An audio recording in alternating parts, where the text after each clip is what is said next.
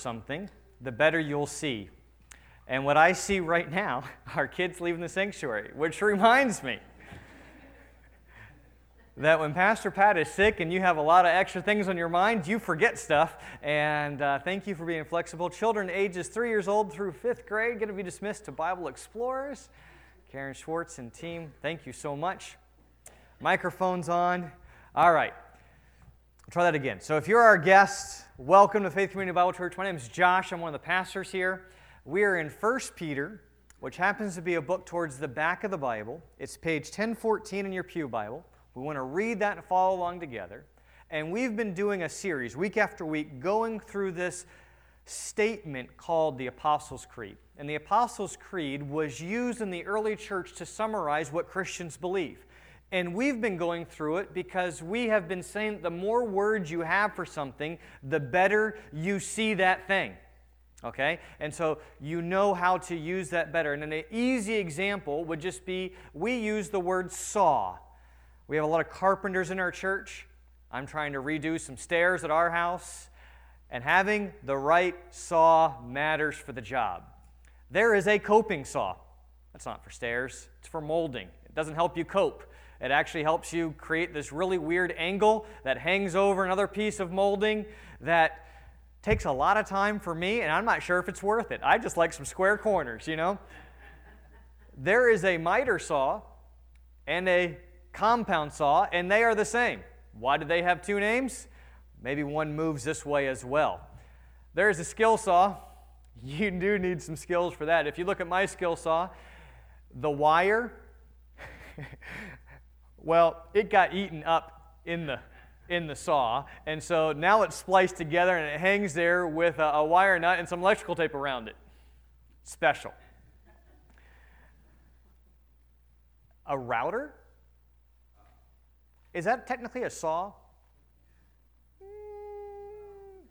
Survey says? Okay, then I won't even go down that way. I used a router for the first time yesterday, and...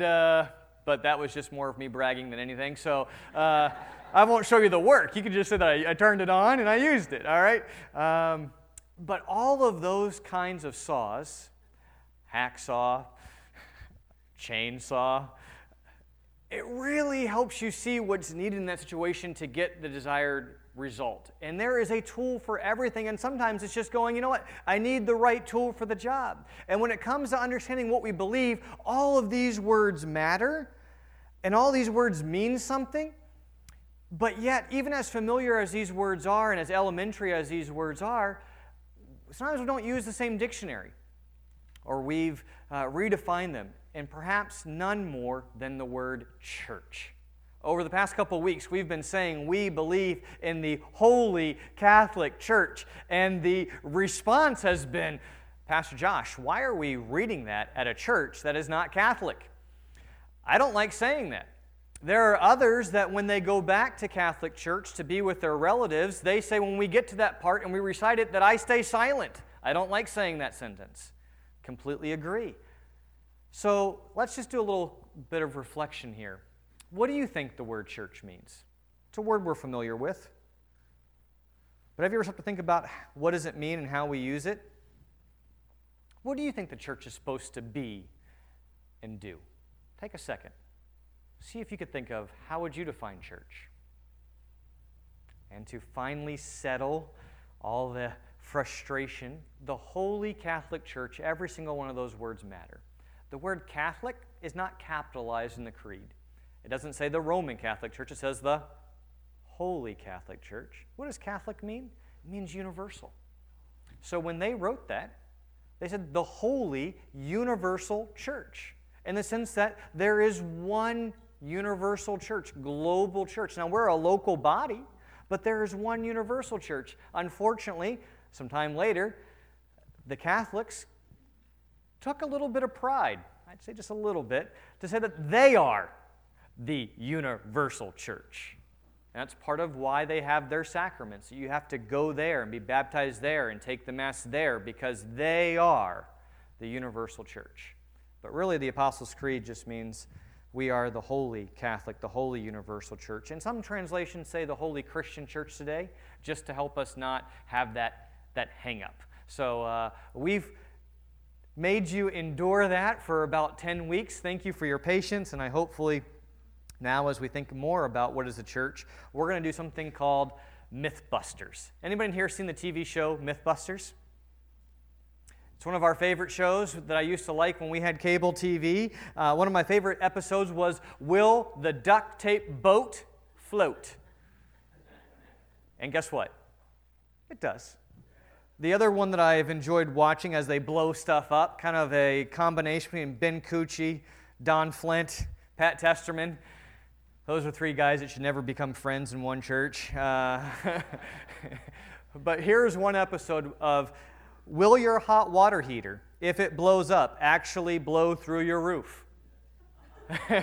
Yes, it will go 150 feet in the air. So now all the parents that are wondering where that hot water heater is into their kid's bedroom, just make sure it's that kid. You know what I'm saying? All right. But yeah, 150 feet into the air, it will blow up. But when we're talking about the church, there are all kinds of myths that are floating around about what is a church, what is it supposed to be, what is it supposed to do. Maybe even questions that we should ask whether you're our guest this morning or whether you're here every single Sunday. What is the church? Listen to some of these myths and see if you've heard them before. I've been here 12 years, and I've heard every single one of them here. The church is for perfect people. When I get my life together, then I'll come. Can't tell you how many contractors came to help build this building and the other building that said, oh, you don't want me darkening those doors. It'll fall. The place will burn up if I come in. We say, no, the church is not for perfect people. We are all sinners saved by grace. Next, the church is a building that we go to on Sundays. We use that term all the time. That's a beautiful church. That church is falling apart. All because, and what are we talking about? The building, right? It's the building. But that's not how the Bible used the term. People don't enter a church. The church enters a building. You get that? People don't enter a church. The church enters a building. You don't have to have a building to be a church. Places in Africa, places around the world right now are worshiping Christ as a church underneath a shaded tree. Sometimes in a home. The church is a time or a place. Not true. This next one I hear often. The church exists to meet my needs. Now, people don't come out and say that. But according to the Babylon Bee, Dietrich Bonhoeffer is allegedly quoted as saying, ask not what you can do for the church, ask what your church can do for you. Now, if you don't know the Babylon Bee, it's a group of satire, and they wrote a chapter on finding and becoming the perfect Christian. And the chapter about the church is how to serve in the church without lifting a finger. And it's a whole mockery of the American church. But how familiar does that sound in our individualistic, self-centered approach to finding a local church? I ran into this just yesterday at the Loudon Old Home Day. Ran into some people that were dear friends of ours that have, for the past 2 years, been church hopping, shopping, looking around. And you know what she told me? I wish we could take a little bit of every church, because every church is a little bit right, and I wish we could put all that together, and it would just be the church that I like. And I said, please don't do that. Please don't do that. Why? Well, God loves your messy, broken church. And let me say it this way. Until you are around the throng of God in heaven, you will join the wrong church. Does that sound weird coming from a pastor?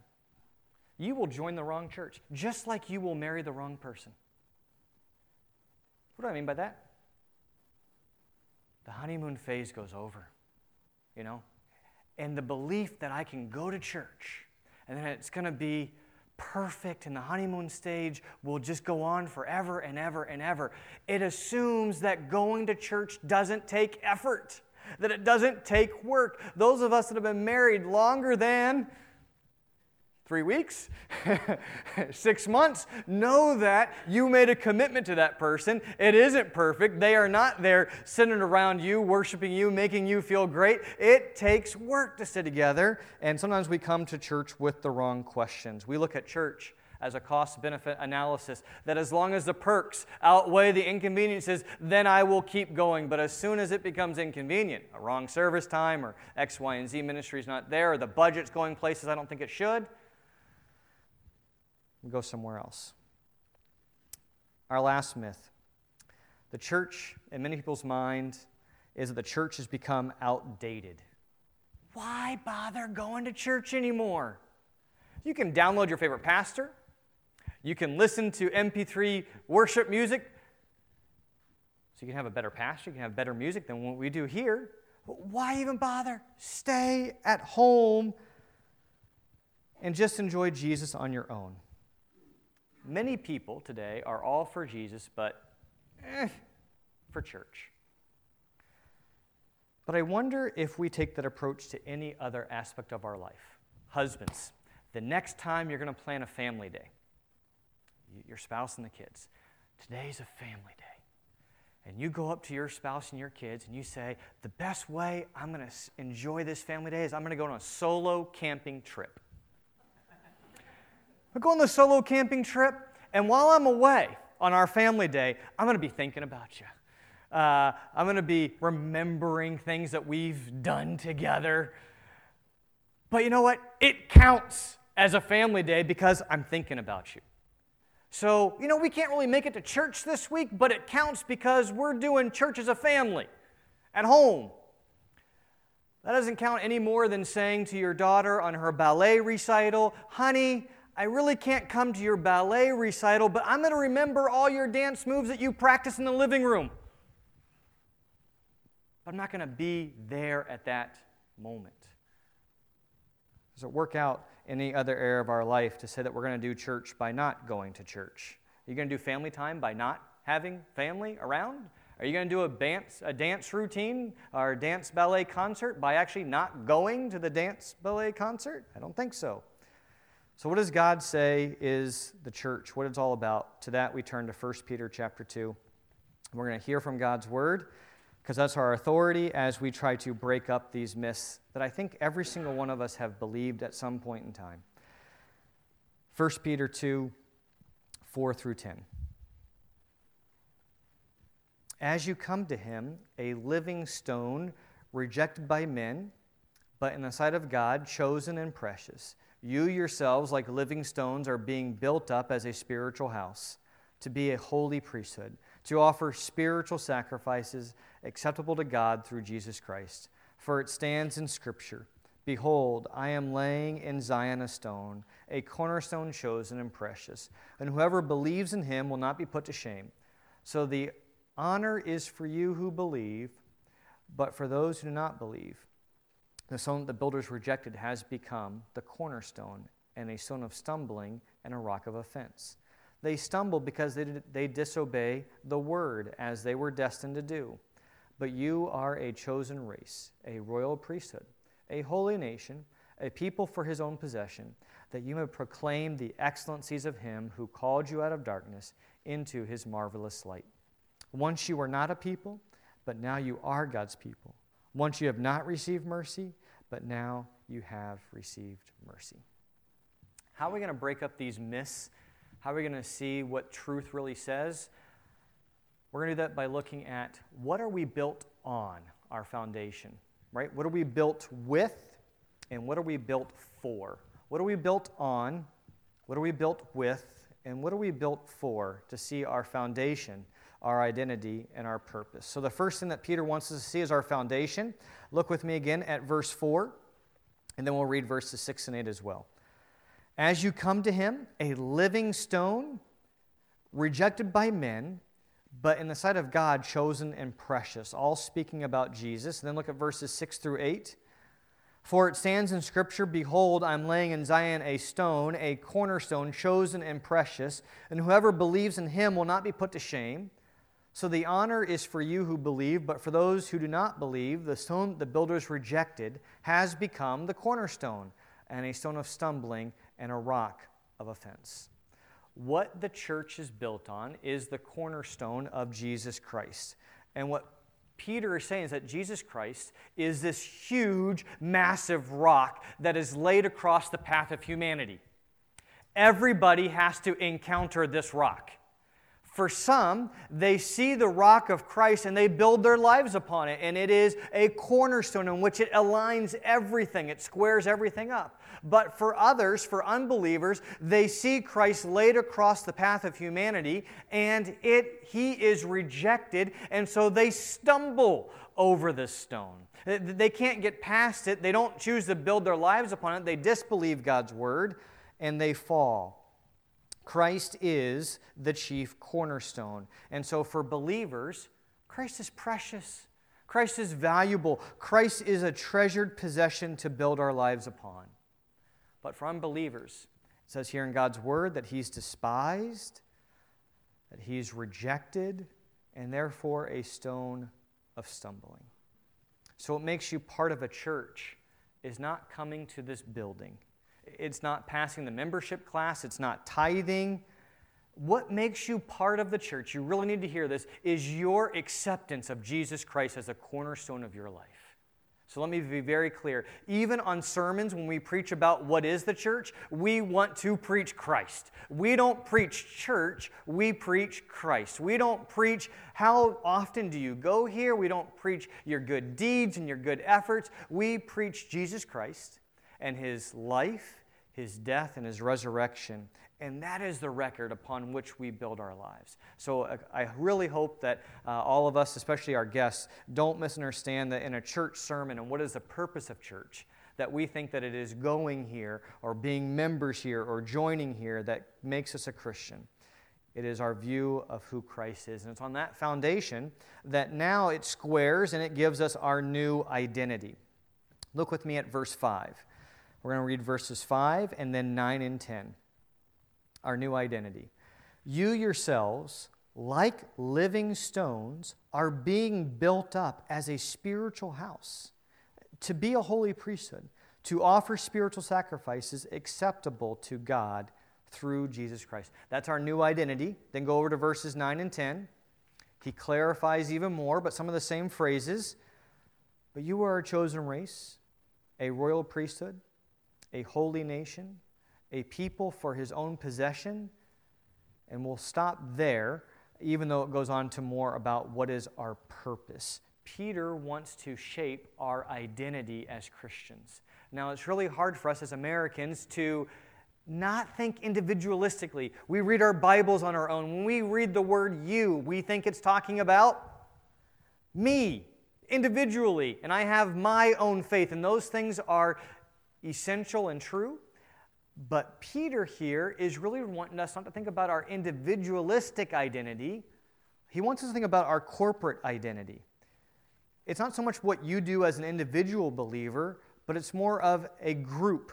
So see how Peter talks about us in the plural again as we read verse 5. You yourselves, like living stones, plural, are being built up as a spiritual house, to be a royal priesthood, to offer spiritual sacrifices acceptable to God through Jesus Christ. Verse 9, but you are a chosen race. I think we'd be tempted to think that the word you there is just about me. A royal priesthood, a holy nation, a people for His own possession. But would you notice that Peter does not say you are a holy person? He does not say you are a royal priest. He does not say that you are a holy citizen. All of those words in verse 9 are what? Plural. They're big. We have to have a corporate identity. It is through the church being the church, rather than a bunch of just individuals doing their own thing, that the truth of God's Word is upheld and commended for the world. We've used this illustration before, but if you have a wedding ring, the diamond is the gospel. It's the most beautiful thing, and all the facets that we can look at and study and admire and to worship God for. But the church has an essential role, and it's an essential role together. We are the prongs that hold that diamond up. If one of those prongs get weak, lady, what happens? you lose your diamond.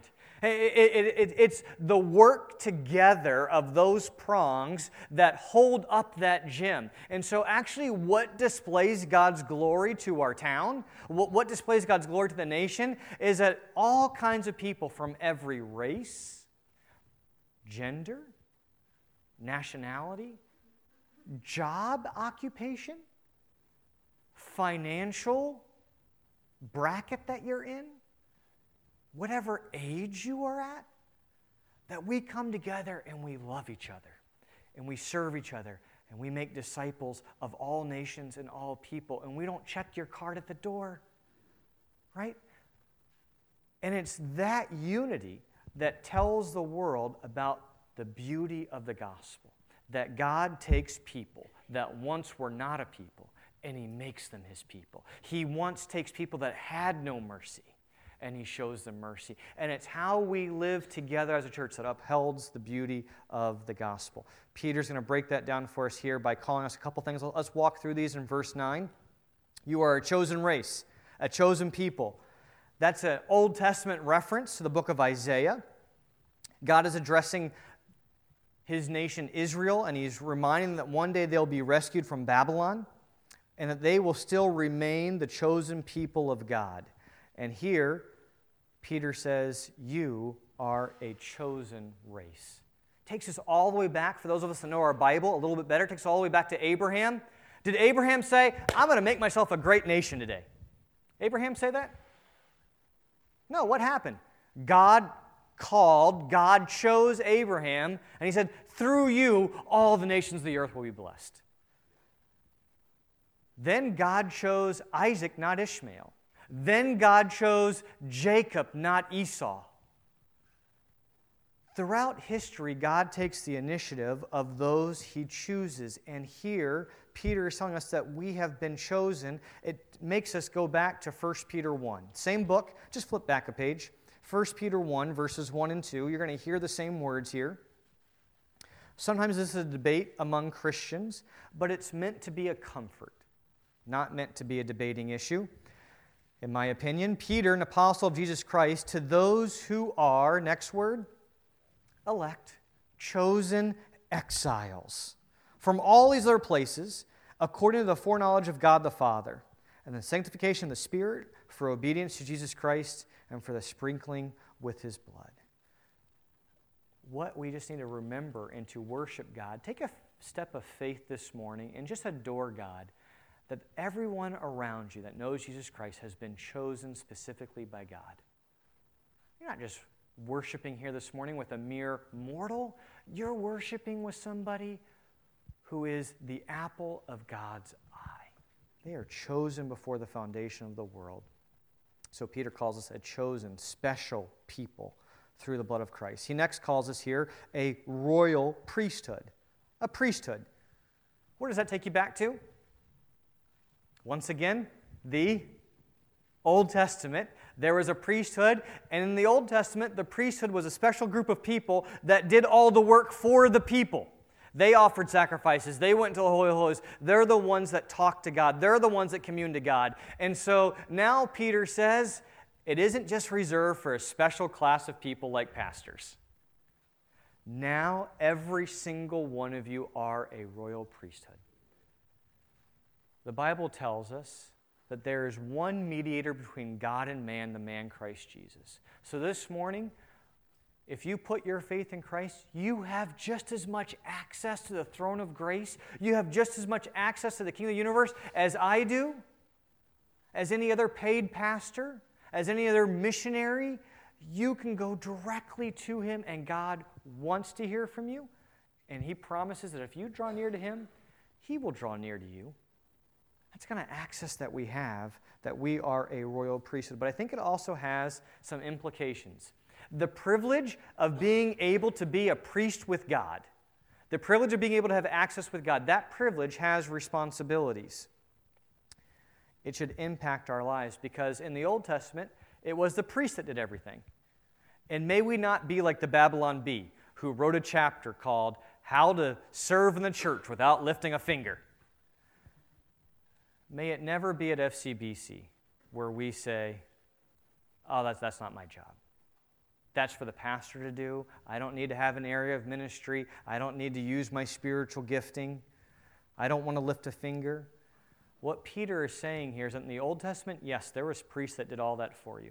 But now in the New Testament, every single one of you comprise the priesthood of believers. And so now, on this side of the cross, we are all responsible to use our gifts to serve the King of the universe. What does that mean? FCBC needs you. No matter what your gifts are, you are as vital to the health of the church as anyone else. No matter what your gifts are. Here's an exercise. I actually want us to do this. Get a pen. Everyone, get a pen. We're not joking around.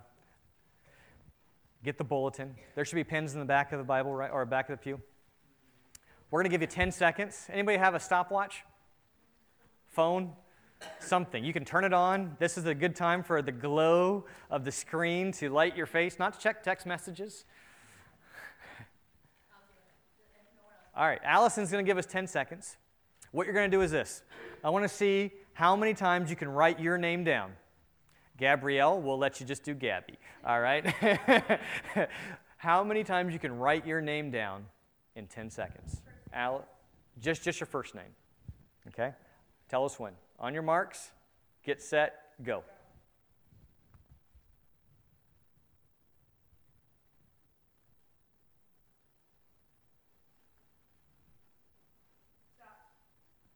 All right, how many did you get? 5? 5? Anybody beat 5?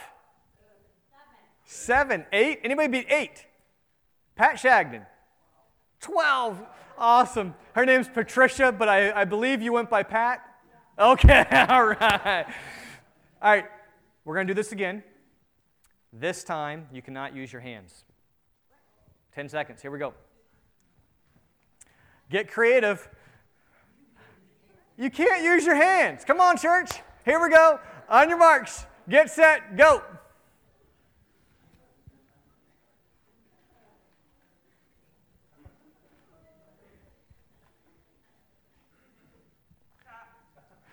All right. Anybody more than 1? Okay. How many did you get? 3? Scribble. Anybody beat 3? All right. So 3 to 8. If I would have given you more time, I think the ratio would have been even larger. But how important is a part of your body? Every part of your body. You needed your hands to do what? Write your name. And as soon as that part of your body was not functioning, that same simple menial task that you've done 1,000 times, whether to sign checks, to write thank you notes, whatever it is, now all of a sudden you can't do it the way that you were designed to do it. Because why? A part of your body wasn't functioning. Did you know that the Bible calls the church a body? And every member is needy, which means this. Here's our application. You are needy and needed. You are needy and you are needed. You are vital to the church, but the church is also vital to you. And a lot of us think that we can go it on our own with our downloads and our podcast and our Bible study plans and our favorite preachers and our favorite music, and that we can just do it on our own. But what does FCBC say? Our mission is, our vision, we'll put it in those words. We are called to make disciples. And you can't do that on your own. You need the church. It is here that we are trained to love one another and to make disciples of all nations. The church needs you and you need the church. Third, we're a holy nation. Holy, what do you think of when you think of the word holy? Set apart, right? It's one of those fancy church words, but are we sure we know what it means? Holy, when we go to Isaiah 6, and Isaiah gets to see God high and lifted up, and what does the angel say? Holy, holy, holy. Do you think it kind of misses something if the angel just meant set apart, set apart, set apart? Does that kind of miss something? Does it really sound right? It doesn't quite fit, does it? I would argue that holy is just another word for saying who God is. So the angels around God's throne are saying, you are God, you are God, you are God. There is none like you. There is none like you. There is none like you. Holy. We are a holy nation, We are to be like our holy God, because 1 Peter 1 says, "Be ye holy, for God is holy." So now as a church, you can't say, "Oh yeah, it's good for the pastor to be holy and to mind his Christian spiritual disciplines, but I don't have to be." No, we are a holy nation. And how we behave, how we think, what we say, our relationships, all are to reflect our Master's holiness. May we be a church that's not a hobby club, but a holy nation.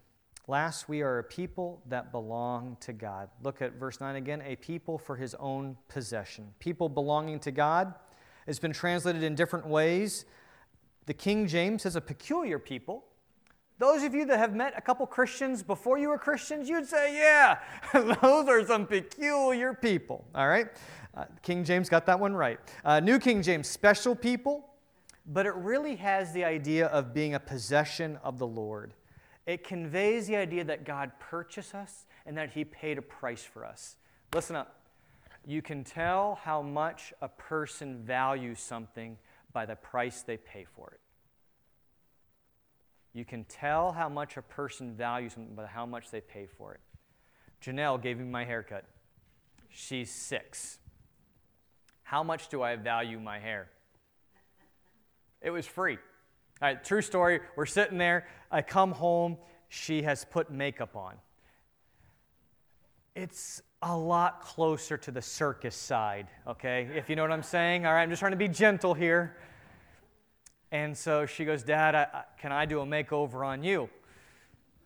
So I sit down, and she starts combing my hair, but she is combing it as if like it's raking weeds. And I'm like, I think I'm bleeding, Janelle. So then she goes, "Dad, can I put some makeup on you?" And I said, no, Janelle. Guys don't wear makeup. Not going to do that. I said, "But you can cut my hair."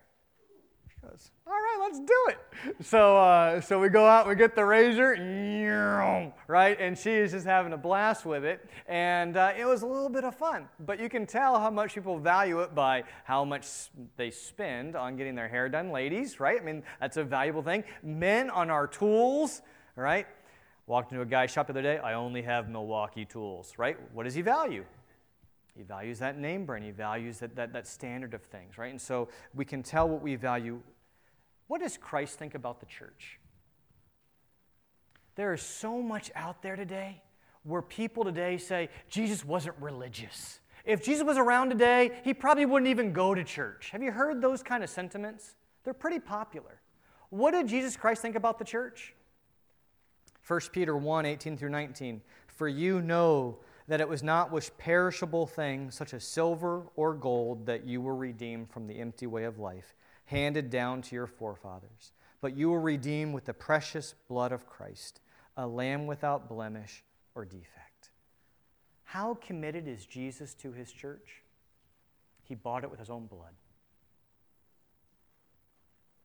How committed is Jesus to his own church? He didn't just start it and set it on a shelf. He didn't just buy it, let it collect dust. Ephesians 5 tells us he married it. Christ doesn't just attend church. It's not just his hobby. I'm going to do this, 2 out of 4 Sundays. It's my bride.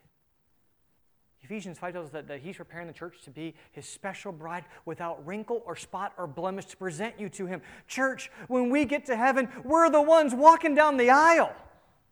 Look around. Take a step of faith this morning and look around at everyone here that knows Christ and say they're part of the bride of Christ that's perfect and spotless before the throne of grace one day. Christ could not care for the church more than dying for it and marrying it. So our foundation is Christ, our new identity.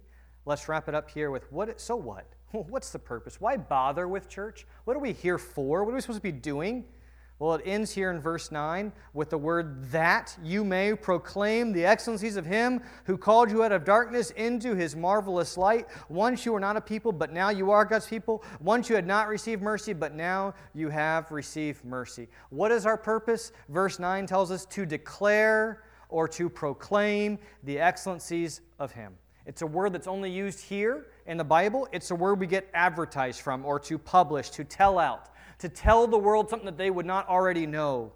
We have the privilege of telling the world that God takes people that were once not a people, and He can make anybody His people.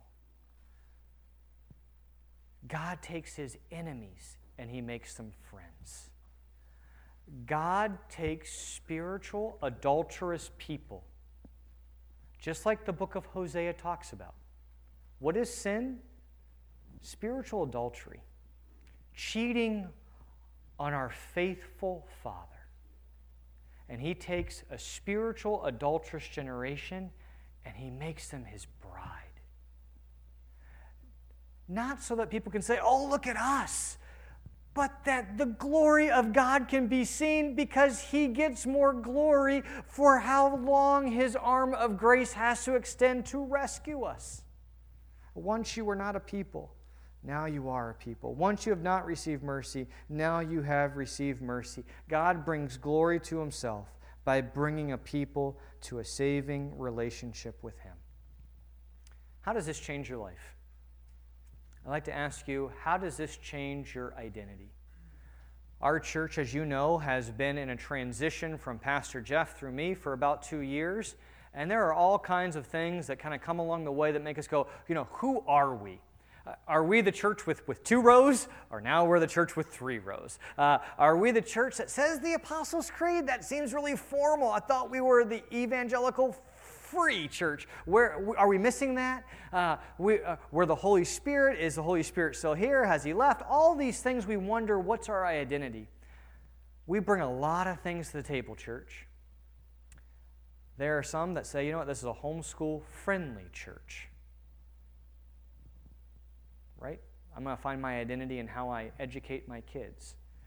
This is predominantly a white church. Therefore, is that how we define what we are? Is it based upon age? God's blessed us with every single age there is, so thankful for that. But when we get our identity wrong and we find it in how we educate our kids, what income bracket we do, what we do for fun, we're a camping church with tents, not with glamping campers. Okay, whatever kind of church you find yourself in, here's the problem with Facebook and social media and all the connections that we can have. We can narrow our friend list down to those that are just in the things that we are. And we can begin to think that our church needs to be just that group of people that look just like us. That is my biggest argument. There are some out there that say that my small group is my church. That is not in the Bible. You know why that's not in the Bible? Because most likely your small group looks just like you. People your own age, people your own demographic, people that are in the same hobbies. Just look around at your small group and see if it's kind of in that ballpark of 10 years or less, all doing the same exact kind of thing. We naturally form ourselves around that. We need kids in our church. Why? Helps. We need senior saints. We need all of these things to make us realize that none of us, not a certain group, not a certain way of educating, not a certain income bracket, not a certain skill, not a certain class, not a certain gender, all come and build our lives on Jesus Christ. Would we lay down all these other issues that we try to find our identity in and find our identity in Christ as our chief cornerstone? Then that will bring unity to our church. There won't be envy. There won't be selfish ambition. We will say, how can I make someone else look good for the glory of Christ and not be concerned about myself? All of our preferences go away, whether the sanctuary is decorated this way. Can we show that again? Have you guys seen this? I was staring at that while we were singing the song right through it. There is displays, there is lights, there is TV screens. I guess I just want to ask you this question as we close. I know who did that, but they'd probably be embarrassed. Here's how we'll close. How are you going to use what God's gifted you with for His glory in the church? You are needy and you are needed. Every single one of us.